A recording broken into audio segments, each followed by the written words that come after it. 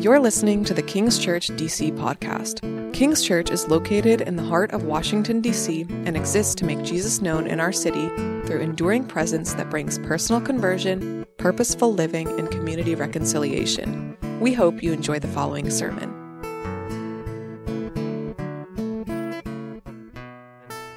Good morning, everyone.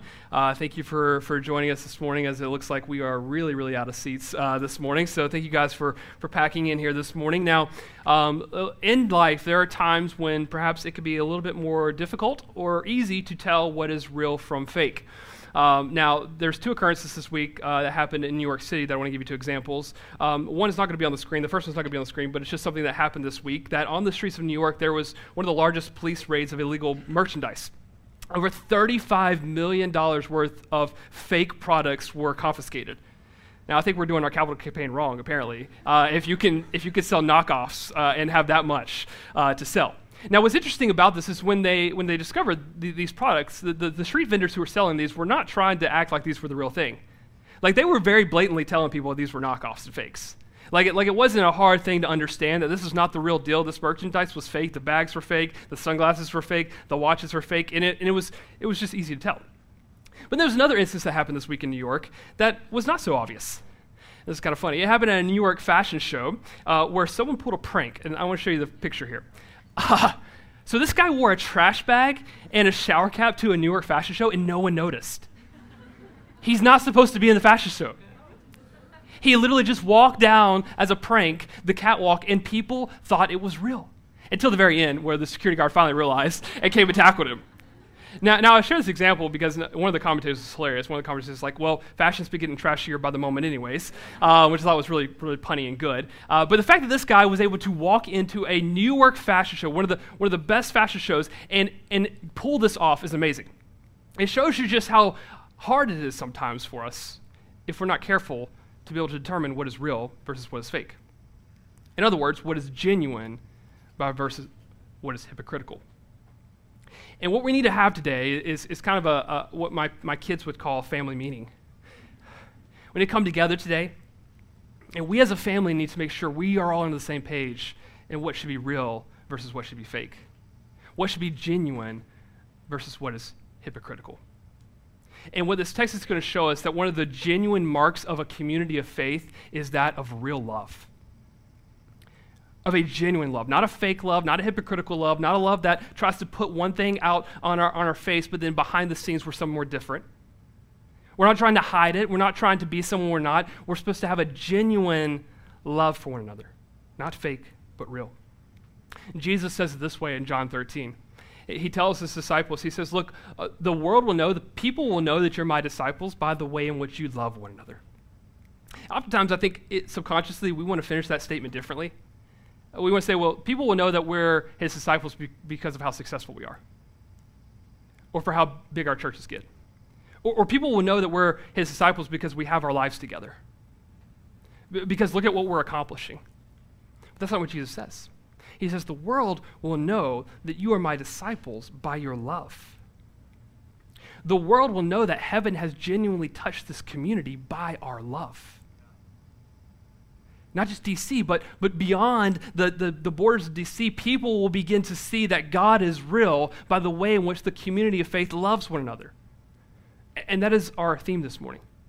That our main idea is going to come from this text, but it's also going to be a reference back to John 13, that we should love one another as Jesus loves you. That a genuine love comes from Jesus. And what Paul is going to show us is some characteristics of a genuine love, and how the world is going to know that we are his disciples, how the world is going to know that Jesus is real, is by how we apply this love in the community and in those outside the community. And so Paul's going to unpack what this love looks like, this genuine love looks like. It's almost as if, like, when you read this, Paul's like on Twitter, or he's on X, whatever you want to call it these days, right? And he's just saying like these little punchy lines back to back to back to back to back to what love is. And we're not going to sit there and take every line by line here, because there's over 22 exhortations to the church here. So we'd be here for a really long time if we tried to go line by line with those. So what we're going to do is we're going to group them, and we're going to follow the outline and see three things that I think this passage teaches us. It shows us what real love looks like in the community, meaning the community of faith, the church. It's going to show us what real love looks like to our enemies. And then it's going to show us the real power to love. How do we have this real, authentic, genuine love? Now, I think what helps us immensely when we come to a passage like this that has so many exhortations is to see that what Paul's not doing, he's not giving us a to-do list. He's not telling us, hey, this is what you need to do. Do this, this, this, this, this. What he's actually doing is he's painting a portrait for us. And this is a portrait of Jesus. Everything we see today is painting a portrait of who Christ is and what he has done for us. And when we understand that, then it's going to be easy for us to see how this now applies to our lives. It's how the book of Romans has kind of been written for us. As we've alluded to, we started in Romans 12 with this therefore, which was a transition in the book. And when he says therefore, he's referencing back to everything that we've learned so far, the gospel message, what Christ has done for us, how he has loved us. And he says, in view of the mercies of God, in view of what we know and we've experienced through the gospel, Paul's saying this is now how we live in it. This is how we experience community in it. And so we're going to look at what real love looks like in the community. We'll look at three distinctive views of this. Number one, we see that real love in the community is a discerning love. Let's pick up in verse 9. Paul says, let love be genuine. Abhor what is evil and hold fast to what is good. Now again, this word genuine here that we're referencing here is kind of, this is the statement. Let love be genuine is what Paul's describing. Everything from the statement is what he's describing, what genuine love looks like. And that word genuine, again, means real, authentic. It's not hypocritical. It's not fake. It's not wearing a mask and putting a mask on and being someone different. It's a genuine, sincere, authentic love. And he says the first thing that defines that love is that it's a discerning love. It knows what is good from what is evil. Now you might say, this sounds kind of weird, that he would immediately start talking about, let's have genuine love, and then he says, hate or abhor what is evil. Like, how can love and hate coexist? That doesn't seem to flow well with our society. And in fact, oftentimes when we talk about living in a tolerant society, it seems like this doesn't jive well. How can we say we have genuine love, but there's actually hate for something in the community as well? And there's a principle that we kind of live by in life, which is simply this: do whatever you like, you do what you want, you live how you want, I live how I want, all we need is love. And that'll be enough, right? And that really comes from a principle that dates back to the late 1800s called the harm principle. And on face value, it sounds pretty good, actually. Essentially, what the harm principle is this: you live your life how you want to live your life. I live my life how I want to live my life, as long as we don't harm each other. Right? You go about living your life how you please to live your life, and I should live my life how I please to live my life. Let's just stay out of each other's way, as long as we don't harm each other. Now that sounds really good on face value, but what's the issue there? Well, the issue is, how do we define what's harm? The issue is, what happens when we have different views of what is right or wrong? The difference is, what if we have different views of what actually constitutes harm versus what constitutes that is good? And you can see thousands of examples. I don't have to give these to you. You can see thousands of examples where there could be a contradiction to what actually is harmful to someone, what is evil and what is right. And what Paul is saying here is that we can't actually love someone unless we deal with this first. If we don't know what is right from wrong, if we don't know what's actually harmful to our neighbor, what is good for our neighbor, then we can't actually love them. And so what is Paul doing here? Well, he's showing us that there's a standard. There's a straight line of the universe. That there is a moral, transcendent order. And he's telling the church, he says, it doesn't matter if you grew up Jew, it doesn't matter if you grew up Greek. He would look at DC today and it doesn't matter if you support the Republican Party or the Democratic Party. It doesn't matter if you believe in God or if you don't believe in God. It doesn't matter. God is the one who defines what is right and what is wrong. That's what Paul's saying. God is the one who has set in motion what is good and just and beautiful, and he is also the one who defines for us and decides what is evil, wrong, and immoral. Which is why to have a genuine love is to have a discerning love. It is to say we can hate what God hates, and we can cling to, that hold fast there, glue ourselves to what God calls good. Now, this is not easy. It's not easy, because the question becomes, well, how do we love and have this hate at the same time? It doesn't seem like it works. Well, it does work, actually. And it's actually one of the strongest forms of love in life. Let me give you an example. If you love someone, if you deeply love them, then at the same time, you're going to be ferociously angry at the sin in them. You're going to be ferociously angry at anything that would inflict harm or evil to them, right? A love for someone actually wells up within us a righteous anger towards that which is evil. So if someone is doing something that's self-inflicting to them, that's harming them, The most loving thing you can do is to look at them and hate that which is causing harm to them. And it's how we understand justice in this world at the same time. If a loved one is harmed, what do we say? We want justice, right? It comes from a place of saying we don't want to just sit around and allow someone to be destroyed. That is a discerning love. It's a love that says we can't sit on the sidelines with our brothers and sisters. It's a love that says we have to look at what God says, and if God is love, and if he is good, and if he is true, then what he says is wrong is wrong. And if what he says is right, it doesn't matter how we feel about it in the moment. And when we understand this, then we can actually move into each other's lives. And we can actually lovingly, with a discerning love, confront that which is wrong within us. And we can also be open to be confronted by one another in the community, no matter how we're feeling in the moment. And look, this is really hard, okay? It's really hard because people don't like to hear things that they don't want to hear. And it's hard to deliver truth that people don't want to hear in the moment. But Paul says that is actually what defines a genuine love here. Because it is more loving to share truth than to let and tolerate someone's sin. So actually the most unloving thing to do is to live with tolerance without truth. Because when we live in a world where there's tolerance without discernment or truth, it causes indifference. And what happens when we're indifferent in the community of faith? It means that we don't really care enough to say something. It means we look to our brother and our sister to the left and the right of us and we say, I don't take you seriously enough to get involved. I'm not going to speak into your life. Because deep down, I don't take you seriously enough. I don't want to spend the time to get to know your story and to enter into your pain and to understand where you're coming from. So Paul starts here and he says, look, a love that defines the church community is discerning love. It's a love that says we hold fast to what is good and we know it's evil and we hate it and we don't want it in the community. And it allows us to actually lovingly move into people's lives and speak hard truth even when it's hard to say it. But notice what he says right after this. It's a discerning love, but it's also an affectionate love. So it's not just what we say in truth, it's also how we feel. Look at verse 10. He says, love one another with brotherly affection. Outdo one another in showing honor. In other words, a genuine love is not just one that can discern right from wrong and speak truth into each other's lives. A genuine love is also one that is heartfelt.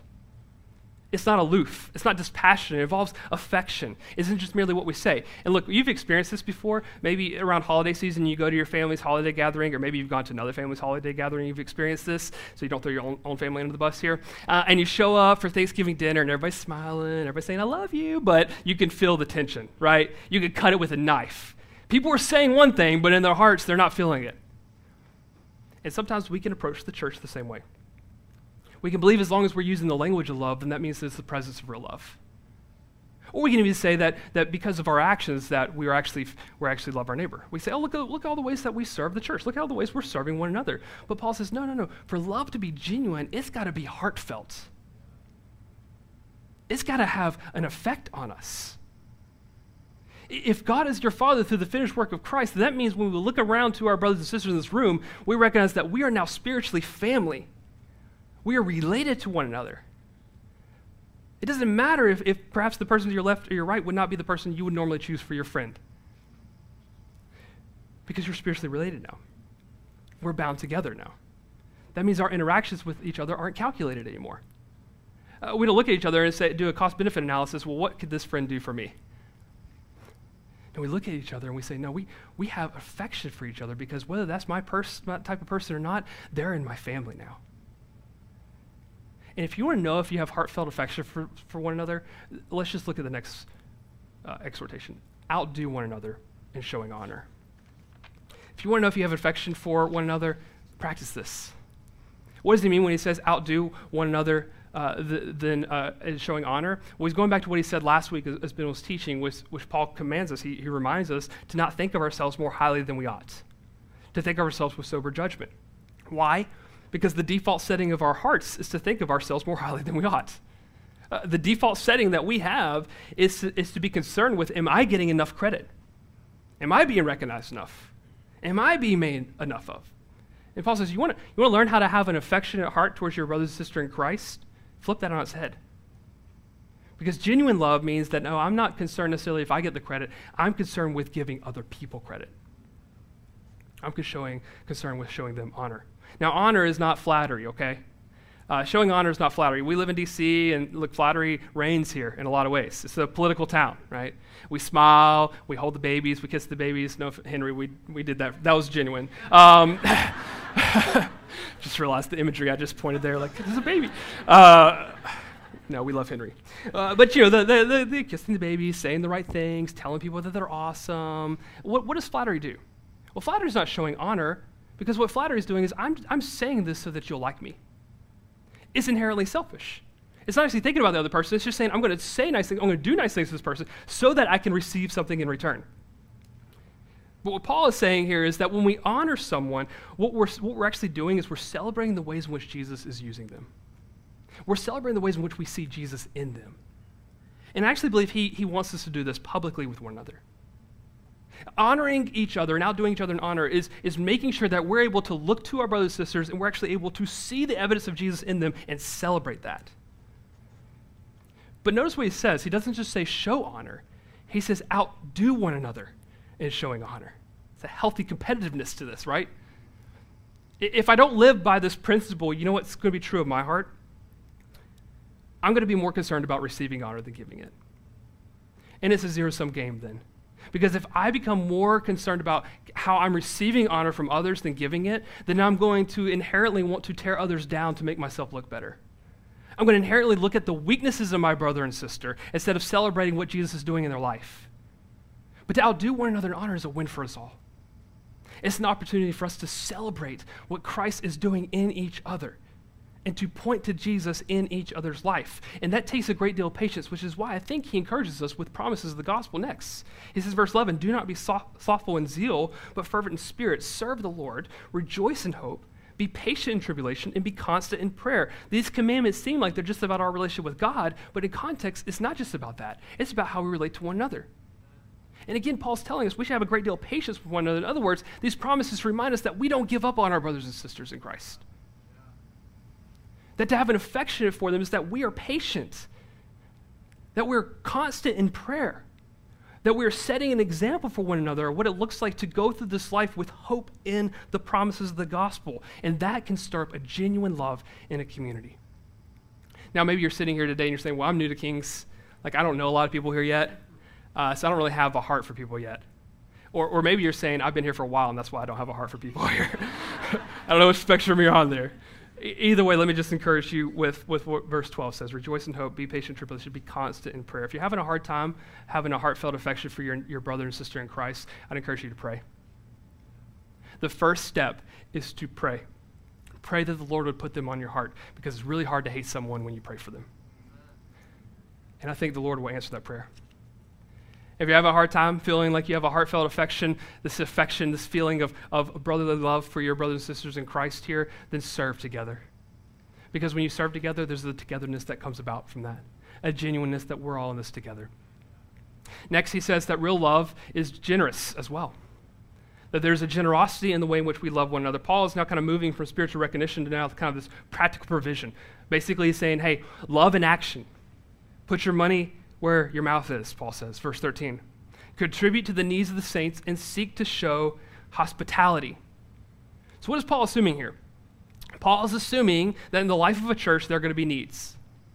And Paul is also assuming that in the life of the church, there will be the means to meet those needs. He says, contribute to the needs of the saints. In other words, we have to know each other well enough in the church to actually know what the needs are. We have to be known and willing to listen to one another to know what the needs of our brothers and sisters in Christ are. So we have to hear, we have to listen, we have to be known to pick up the needs, and we also have to be open to the reality that we have needs. And we have to be known well enough to expose ourselves to one another, to give people the opportunity to support and encourage us in our need. That's what Paul's saying. In Acts chapter 4, we see the early church doing this well. I'm just going to read a few verses from Acts chapter 4. It says, now the full number of those who believed were of one heart and soul, and no one said that any of the things that belonged to him was his own, but they had everything in common. In Verse 33, and with great power the apostles were giving their testimony to the resurrection of the Lord Jesus Christ, and great grace came upon them all. There was not a needy person among them. You see this beautiful description of a generous church who was showing genuine love to one another, meeting each other's needs. But notice right in the middle of that what Paul says, what Luke writes. He says the apostles were giving testimony to the resurrection of Jesus, and there was great grace upon them all. What makes a community generous is the reality that Jesus is alive. The reality of the resurrection was fueling their generosity. And why is that important? Because it shows us and reminds us that Jesus is more real than our stuff is. That is the life of a Christian who believes that because of the resurrection, Jesus is more real to us than the things that we have. And that helps us be generous with others. But notice in Romans 12 again, he's not just talking about being generous with our practical needs. In the very same verse, he also says we should seek to show hospitality. In other words, being generous doesn't just mean that we're generous with our resources and our means, but we're also generous with our lives.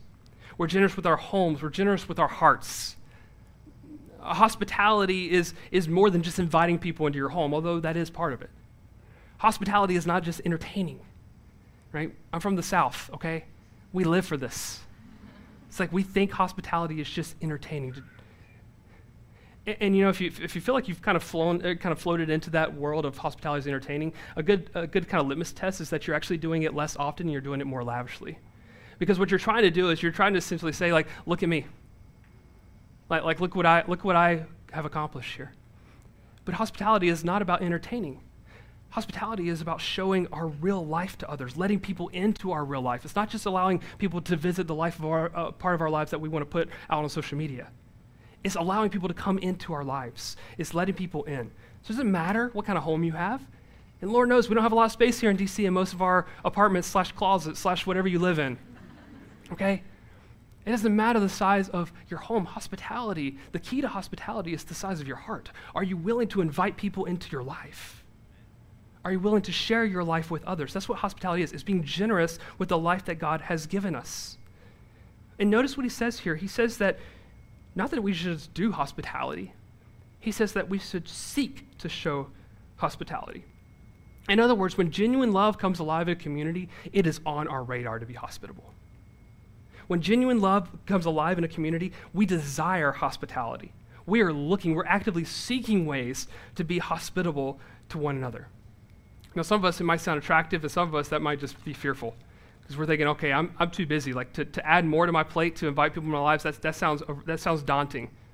Well, let me just encourage you with something. Paul's not telling us, hey, go add 5 more nights to your week of having people over to your house. Right? Maybe that's part of it.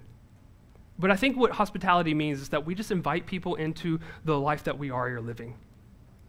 It's essentially a way to say that here are the things that we're doing, and hospitality means that we're going to fold other people into our lives already. That we're going to fold people into the rhythms that we have in our life, which means that hospitality can happen, and often does happen best in the mundane, the silly examples of life. Going on a walk together, going to the grocery store together, eating a meal together, working out together. The simple things of life are ways in which we can have this genuine love and affection for one another through our generosity with our lives. And so he says we should seek hospitality. Now, the next few verses, the emphasis begins to turn a little bit. Paul goes from just thinking about, okay, what does genuine love look like in the community, to now what does genuine love look like outside the community? And specifically, what does genuine love look like towards our enemies? What does it look like to those who persecute us? And this is so important, and we could spend an entire sermon on these passages, so I'm going to be pretty brief here. But here's the reality, guys. The Christian church is unique in the way in which we love one another, but there's a lot of communities that would say, I have brotherly and sisterly love for those in the community. But what makes Christianity unique is how we relate to those outside of our community. How we love our enemies, and how we bless those who persecute us. Look what the text says, verse 14. He says, bless those who persecute you, bless and do not curse them. Rejoice with those who rejoice, weep with those who weep. So we see a little bit of interchanging. Maybe he's talking to the community still here, he's talking to those outside the community. I think it's appropriate to see that these are intertwined, right? We can't have genuine love in the community if we don't have it outside the community. We can't have genuine love just outside the community and not in the community, okay? These things go together. Verse 16, live in harmony with one another. Do not be haughty, but associate with the lowly. Never be wise in your own sight. Repay no one evil for evil, but give thought to do what is honorable in the sight of all. If possible, so far as it depends on you, live peaceably with all. Beloved, never avenge yourselves, but leave it to the wrath of God. For it is written, vengeance is mine, I will repay, says the Lord. To the contrary, if your enemy is hungry, feed him. If he is thirsty, give him something to drink, for by so doing, you will heap burning coals on his head. Do not be overcome by evil, but overcome evil with good. Now, with all these exhortations, I think the principle that Paul's trying to get at are really summarized in two verses, verse 17 and verse 21. Do not repay anyone evil for evil. And verse 21, do not be overcome by evil, but overcome evil with good. Now, the word overcome that he ends with in verse 21 is a military term. It's a term that means overpower. It means conquer. In other words, what he's saying here is that the way to defeat evil, the way to overcome evil, the way to have victory over evil is by doing good to the one who harms. Now that is very hard to do. In other words, what Paul is saying here is that if we hate the person who wrongs us, if we hate our enemies, that person has already won. That the only way to actually defeat evil is to live a life in front of our enemies of one of forgiveness and love towards that person. Now, I think we have to be careful here because one thing that is hard about this passage is oftentimes we want to identify evil so closely with the evildoer. And in doing so, we always feel like we have to destroy the evildoer in order to destroy evil. And there's a great illustration of this in Lord of the Rings. It's been a month, guys, okay, since I've last said Lord of the Rings up here. It's been a month, all right? Give me a break. In Lord of the Rings, there's the Ring of Power, and that Sauron creates. And that ring is oftentimes is used by good people to try to destroy evil. But what happens? When they try to use evil, that ring's evil. When they try to use evil to destroy evil, what ends up happening? They become evil. In other words, if we try to seek victory through the wrong means, we actually become like the evil we're trying to destroy. That's what Paul's saying here. That as a Christian, the secret for the Christian and how we relate to our enemies is to see that evil is distinct from the evildoer. And so we have this discerning love that calls out evil, but the text also reminds us that we are to show forgiveness, love, and kindness to our enemies at the very same time. Now, let's give some caveats here, because I don't think Paul is saying that we should never regulate our relationships. Okay? There are times where there are relationships with people that are like water and oil. They don't go together. And Paul's not saying you should go to those people and try to be BFFs with them. Right? His point here is that we should not intentionally try to avoid relationships with difficult people and therefore not try to pursue peace with them. And Paul's also not saying that what this means, this kind of lifestyle of forgiveness and love towards our enemies, he's not saying that we should stay in an abusive relationship or relationship where you're criminally taken advantage of. He's not saying that. Again, going back to the beginning of this passage, a genuine love is one that can discern what is good and what is evil and hates that which is evil. And Paul's going to go further in this idea in Romans 13, we'll see next, when he's going to talk about how the role of civil government plays in keeping justice and protecting the innocent. Now, look, the point here is this, that verse 18, he gives this clause. He says, if possible. If possible, as far as it depends on you, live peaceably with all. In other words, what Paul's implying there is there may be situations where it's not possible. And so again, let's just say this clearly. God's intention for us to love our enemies, to bless those who persecute us, to offer forgiveness, to not take vengeance. God's purpose and intention in that is not to say remain in an unsafe situation. His intention is not to say remain in an unsafe situation or to be in a situation where you're being exploited. That's not what he's saying. The point is, though, as a Christian, our heart should be to not avoid hostile people, to not avoid our enemies, but should be quick to forgive. To not seek vengeance, but to trust in God's justice. And to do so, we demonstrate in love like Christ loved us. Now, the reason that is so important for the Christian is because in doing so, it keeps evil from gaining ground on us. Because if we allow hatred and pride to enter our hearts towards our enemies, it will infect us. It will get to us. But it also means that this also helps stop the spread of the evildoer itself. Paul's talking about here, he's saying our actions and our love can actually, and even our opposition to the evil, can actually help the evildoer be softened. And so repent. Look at verse 20. If your enemy is hungry, feed him. If he is thirsty, give him something to drink. In doing this, you will heap burning coals on his head. Like, what a sweet little image Paul is leaving us with, right? What does that mean? What does that mean, Paul? Now, there's some debate on what this metaphor of heaping burning coals on his head, but I think maybe what this can help us understand is how we should rightly approach our enemies. It comes from kind of an idea that if a city is being overtaken by an enemy and the army is coming in the city, there's a few ways that the citizens of that city can help protect the city, right?